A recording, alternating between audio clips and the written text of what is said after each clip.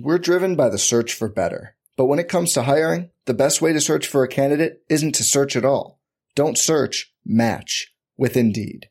Indeed is your matching and hiring platform with over 350 million global monthly visitors, according to Indeed data, and a matching engine that helps you find quality candidates fast. Leveraging over 140 million qualifications and preferences every day, Indeed's matching engine is constantly learning from your preferences. Join more than 3.5 million businesses worldwide that use Indeed to hire great talent fast. And listeners of this show will get a $75 sponsored job credit to get your jobs more visibility at Indeed.com/Blue Wire. Just go to Indeed.com/Blue Wire right now and support our show by saying you heard about Indeed on this podcast. Indeed.com/Blue Wire. Terms and conditions apply. Need to hire? You need Indeed. Do you ever feel like you're always on? What do you do when you need a moment to chill? How do you like to hit the reset button to get ready for what's next? These days, everything is go, go, go. It's nothing but nonstop hustle all the time. Work, family, friends, a million pressing social issues, and an expectation to be on 24/7. Sometimes you just need a moment to turn off and hit the reset button. That's when you reach for an ice-cold Coors Light, the beer that's made to chill. Listen, there's a lot going on in Green Bay right now, and I feel like we could all use a moment to chill with a Coors Light. See, Coors Light is cold lagered, cold filtered, and cold packaged. It's literally made to chill. It's as crisp and refreshing as the Colorado Rockies. Perfect for a moment to unwind.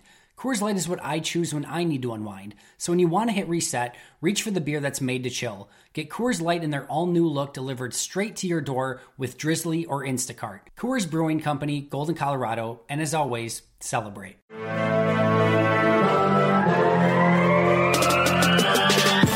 20 minutes a day, 365 days a year. This is the Pack-A-Day Podcast.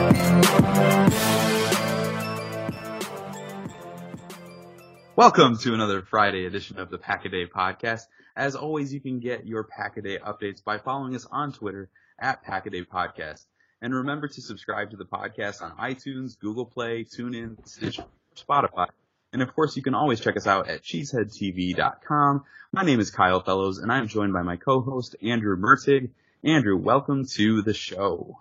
Hi, Kyle. I am really excited to talk some Packers this week. I was able to attend the Bills game this past weekend, and I'm super pumped to break down that game and the upcoming matchup against the Lions.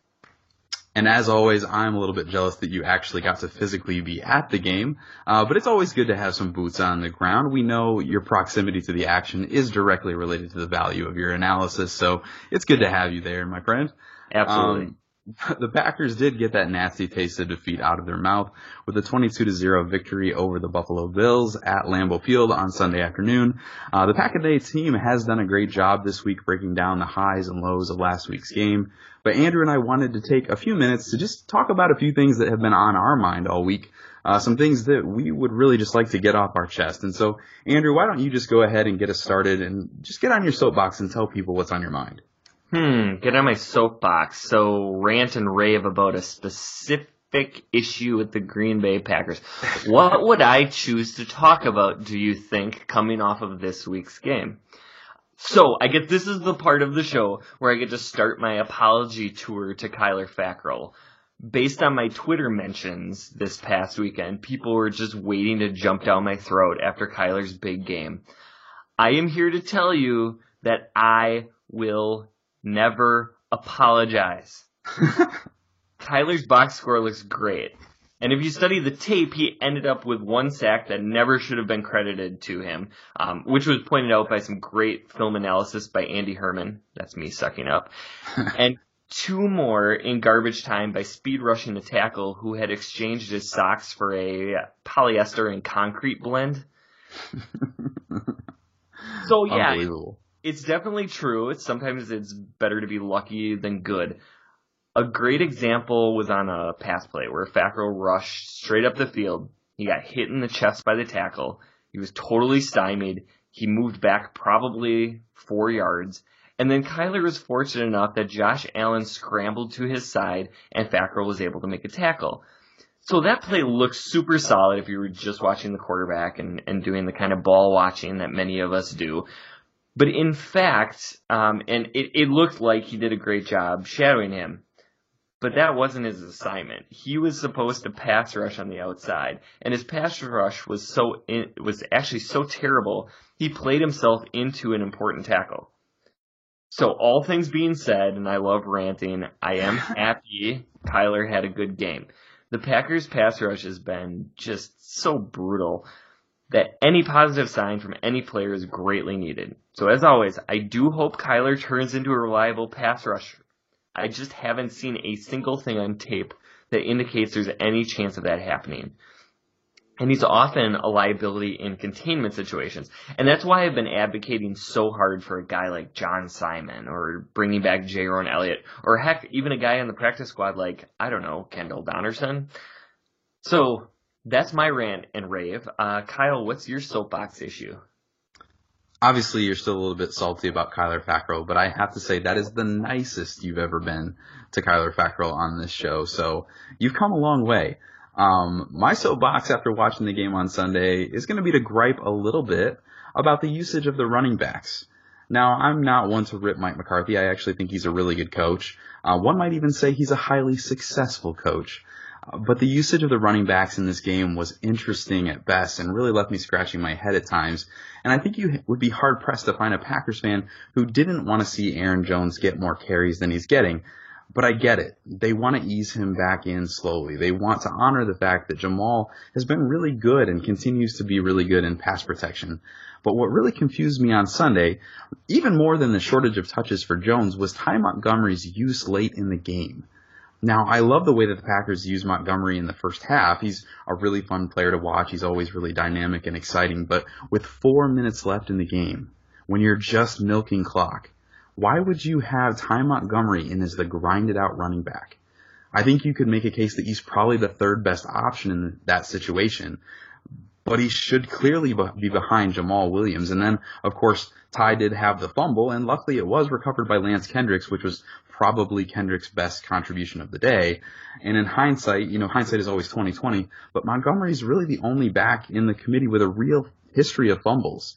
And it makes sense to a certain degree because he's a former receiver. You would kind of expect that. I think this tells us a great deal about Mike McCarthy and how he has a hard time trusting young players.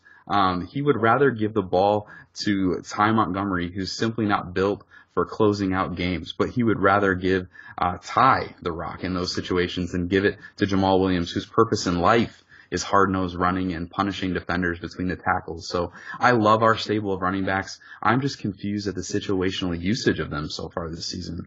But running back may not be the Packers' biggest issue entering Sunday's game against the Lions. Andrew, what is happening with the Packers wide receiver group? Well, in short, there are a ton of injuries, and that is a big problem. Devontae's injury on Wednesday was a real kick in the gut, because I would expect Randall Cobb to miss the game because his injury is the kind that can linger if he's not given the proper rest. And Geronimo has a concussion, and like all concussions, it's a waiting game. Nobody knows how long a player is going to be out with a concussion because there's so many different degrees and severities of that injury. Yeah, the Packers did add D'Angelo Yancey back to their practice squad on Thursday, which makes me a little bit nervous about how they might feel about the guys who are currently available on the roster. But Andrew, let me ask you this, just because it's all over Twitter. Is it time for the Packers to bring in Dez Bryant? Have you been monitoring my Twitter account? Should I be? No, I was just asking because this seems like a leading question. Simply, if you're asking me about Dez Bryant, the answer is no. Dez Bryant wasn't very good in Dallas last year. He doesn't have the position flexibility the Packers prefer in wideouts, and he is a terrible, and I do mean terrible, locker room guy. So can you imagine a situation where he doesn't get the ball on a play where he thinks he's open and throwing a temper tantrum to Aaron Rodgers? I don't think that would go over very well. Absolutely. It wouldn't be the first time that it's happened, and I completely agree with you. I expected maybe a little bit more nuance to your answer, but you kind of just gave us an outright no, and I would agree with that. I would rather sign Antonio Freeman out of retirement than sign Dez Bryant.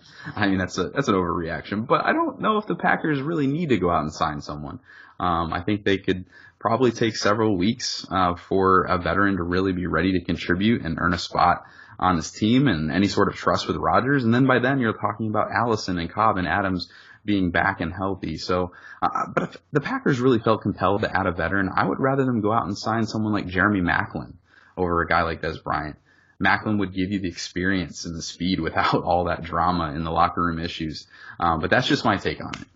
Yeah, and it's funny because Maclin is one of those sneaky young guys. He's, I believe, still in his 20s. Somebody may correct me on Twitter if I'm wrong about that. But it seems like he's been in the league absolutely forever because he's kind of bounced around and he came in at such a young age. But he's actually got probably a little bit left in the tank if he went out. But in any case, while I wouldn't mind that, I prefer working in the young guys and just seeing what they have. I think a lot of the struggles with young receivers in the Packers offense is Aaron Rodgers will not throw it to you until he has complete trust. And we saw that last week where a young receiver doesn't come back to the football and it almost leads to an interception and Rodgers was not happy. If he is forced to do that, though, to throw to young receivers, he was put in that situation with Geronimo Allison 2 years ago. Sometimes we find out that these young guys have what it takes. Jamon Moore knows how to run routes to get open. Marquez Valdez-Scantling has the speed, and more speed than anybody Rodgers has probably played with. And then Equanimeous St. Brown has a big body, has electric movement skills. They're going to be secondary targets regardless to Jimmy Graham and Aaron Jones and Ty Montgomery and Mercedes Lewis and Lance Kendricks probably. So let's see what they have early in the season. We certainly hope Davante Adams plays, but if he doesn't, it's a good opportunity for the young guys. Yeah, it will be really interesting to see if in that unfortunate situation, which of these guys steps up and plays a big role in this offense going forward, because someone is going to have to catch the ball. But let's go ahead and move on to this week's matchup with the Detroit Lions, who've been a little bit Jekyll and Hyde this year. They looked pretty awful prior to beating the New England Patriots in Week 3, and then in Week 4, they hung tough with the Dallas Cowboys, who beat them on a last-second field goal. I think this is a team that is still struggling to find their identity with new coach Matt Patricia, and Detroit might not be as bad as their record suggests, but they are 1-3, and a Week 5 loss would really obviously send them to a 1-4 hole that would be really difficult to overcome. So I fully expect Detroit to come in ready to play on Sunday. And the game is in Detroit, so you know that the Lions will have that home advantage at Ford Field. So, Andrew, what are some things that you're watching for? What are some matchups in this one that you're keeping your eye on going into Sunday's game? There's several that I think about that are going to be really interesting, but to me the one that sticks out the most is going to be Golden Tate and Marvin Jones Jr. against the young secondary of the Green Bay Packers. That has me really intrigued. I think the Packers are going to have a pretty loaded secondary when you take Jair and Josh Jackson. Now you add in Brashad Breeland, and then the returning Kevin King. That combined with the Kentrell Bryce injury, which should probably force Tramon Williams in to play some safety, I think I'm finally in a position where I'm not totally scared of Marvin Jones Jr. just running free all over the field against Green Bay, and I think this is going to be a really great matchup and probably going to go a really long ways in determining the outcome of the game, especially if the Packers' offense is a little bit more limited by the younger receivers. Absolutely. Kind of on the flip side, I've got my eye on this Lions secondary. Darius Slay is obviously very good, but every other cornerback on this Lions team is a huge question mark at this point. Nevin Lawson hasn't been good, and he didn't practice on Thursday. Jamal Agnew, who I believe is their primary slot guy, has been really terrible. So let's hope we get Cobb back, maybe. I don't know if that's too much to hope, so that he can torch Agnew in the slot. But then Tease Tabor is the guy who might be forced into some action if Lawson can't go on Sunday. The Lions took Tabor out of Florida a couple of years ago, and he's just been really disappointing. So this cornerback group outside of Slay should have Aaron Rodgers licking his chops, and the safety group that's behind those corners isn't really much better. The Lions signed Quandre Diggs to an extension this offseason, but he's been uninspiring at safety and actually left Sunday's game against the Cowboys with a hand injury. and he's practicing with a cast on his hand and might actually play with that cast on his hand on Sunday. So while the Packers receivers are a big question mark entering this game, the Lions are facing an equally troubling situation in their secondary, and it might just be what the doctor ordered to get this offense rolling and into some kind of a rhythm. Yeah. Are there any other matchups that you were looking at that you saw might be interesting? Yeah, one other place that I think the Packers could potentially look to exploit would be the Lions' interior offensive line. Now, Taylor Decker and Rick Wagner have been solid at the offensive tackle spots, but when former Packer and fan favorite TJ Lang left the game last week with that concussion, the interior of that offensive line was never really the same. Kenny Wiggins was called upon to be Lang's replacement, and so obviously we wish TJ well, and we wish him a speedy recovery, but it sounds like he's going to miss this game this weekend with the Packers after missing practice again on Thursday. If Wiggins or rookie Tyrell Crosby are forced to play meaningful snaps in this game against Kenny Clark and Mike Daniels, that could mean a really long day for this offensive line. Definitely. This is my favorite segment of ours. Every week we do go over where the Saints draft pick is going to end up, and I'm especially inspired to talk NFL draft because it's October, and so the draft is right around the corner, right? Absolutely. It's right. It's like tomorrow. We had Joe Marino on last week, and I just wanted to talk to him about the 2019 draft the whole time, which is probably not going to go over real well with the listening audience. But anyways, let's see where the Saints/Packers second first-round pick is looking at. The Giants gave the Saints a very little resistance last week, and New Orleans improved to 3-1.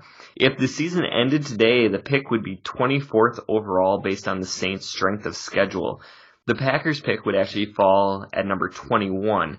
So here's an interesting note. I know a lot of people were saying when you pick at 14 like the Packers did last year, you have to take advantage of that because you may never get a pick that high again. I did a little bit of calculations, and math is definitely not my strong suit, but taking a look at the famous NFL draft chart, the value of trading picks 21 and 24 would equate to the 7th overall pick in the draft. So that is definitely something to think about. Do we think that there's any chance that Nick Bosa is sitting there at number 7? No, there is zero chance of that. Unless his injury is worse than we think, and then, I don't know. Yeah, all bets are off. Then that's a scary proposition. Right. Anyways, this week, the New Orleans Saints host the Washington football team on Monday Night Football. Obviously, Washington proved they can compete with good teams, but they will definitely have their hands full with that high-powered Saints offense. So you want to give us a little bit of an update on the injury status of the Green Bay Packers this week? Yeah, for sure. We wanted to wrap up the show with a little bit of an injury update. We've already touched on the plague that is ailing the wide receivers. All three of the Packers starting wideouts did miss practice on Thursday. We did see Aaron Rodgers and Jimmy Graham back at practice on Thursday, which is a good sign. Both took it easy earlier in the week, which was the same schedule that they were on last week. And Graham could be in for a big target share on Sunday with the current state of the Packers receivers. One new injury that was added to the report on Thursday was that safety Kentrell Brice was limited with an ankle injury. And to muddy the water further, Jermaine Whitehead did not participate in Thursday's practice with an injured back. So while wide receiver is certainly obviously hurting right now, the Packers have a shortage of health at safety as well. And we might just see a bigger role from second-year player Josh Jones, or maybe if we get creative, throw Tramon Williams back there if Brice can't get right before Sunday. But to end with some better news, Kevin King has been a full participant in practice all week. So let's hope that shoulder and that groin injury are behind him. Maybe he can play wide receiver this week. Who knows? He's tall enough. He's fast enough. I don't know what his route running looks like. We should have asked Joe Marino to break down his college tape, because I'm sure at some point he probably lined up on the offense. That's a huge missed opportunity. We should have asked Joe. Absolutely. So that is all the time we have. This has been the Pack-A-Day Podcast. Thanks so much for listening. You can find Kyle on Twitter at Packer_pundit, and you can find me at Andrew Mertig. Remember to follow at Pack-A-Day Podcast as well. We are also newly on Facebook, so check us out and give us a like. I am currently working on Andy to get us on MySpace as well. So pretty much MySpace is just going to be Pack-A-Day, Tom, and myself. Oh. So remember to subscribe to the Pack a Day podcast on whatever your favorite podcast streaming service is. Tomorrow's episode is going to be hosted by Mike and Tyler. And make sure you listen on Sunday to Dan and Chris as they get you ready for the game. You can catch Kyle and myself every single Friday. We'll be back next week with a preview of the Packers' Week 6 matchup with the San Francisco 49ers. Thanks for listening, and as always, remember...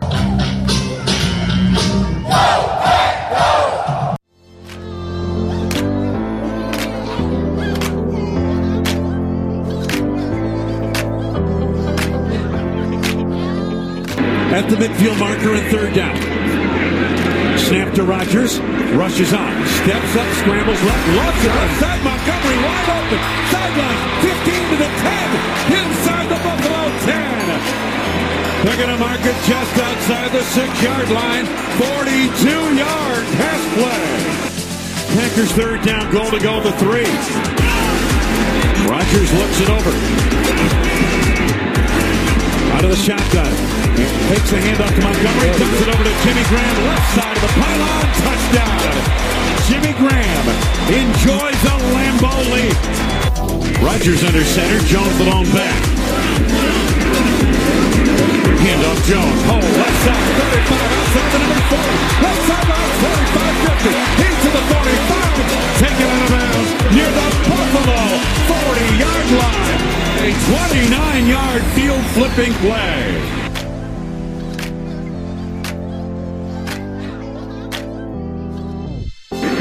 Second down for the Packers, 13 yards to go. Receivers left and right out of the shotgun. Rodgers with Jones to his right.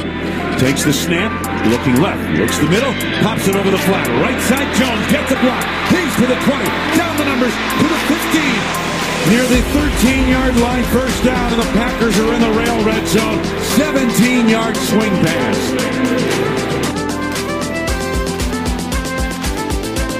Current drive, 8 plays, 80 yards. Out of the shotgun, Rodgers looks it over. Slot left, single receiver right. First and goal, give Jones around the left end, makes the turn, bulldozes his way, end zone, touchdown! Aaron Jones, a Lambeau lead to the south end zone, stands, it's 12-0 Packers.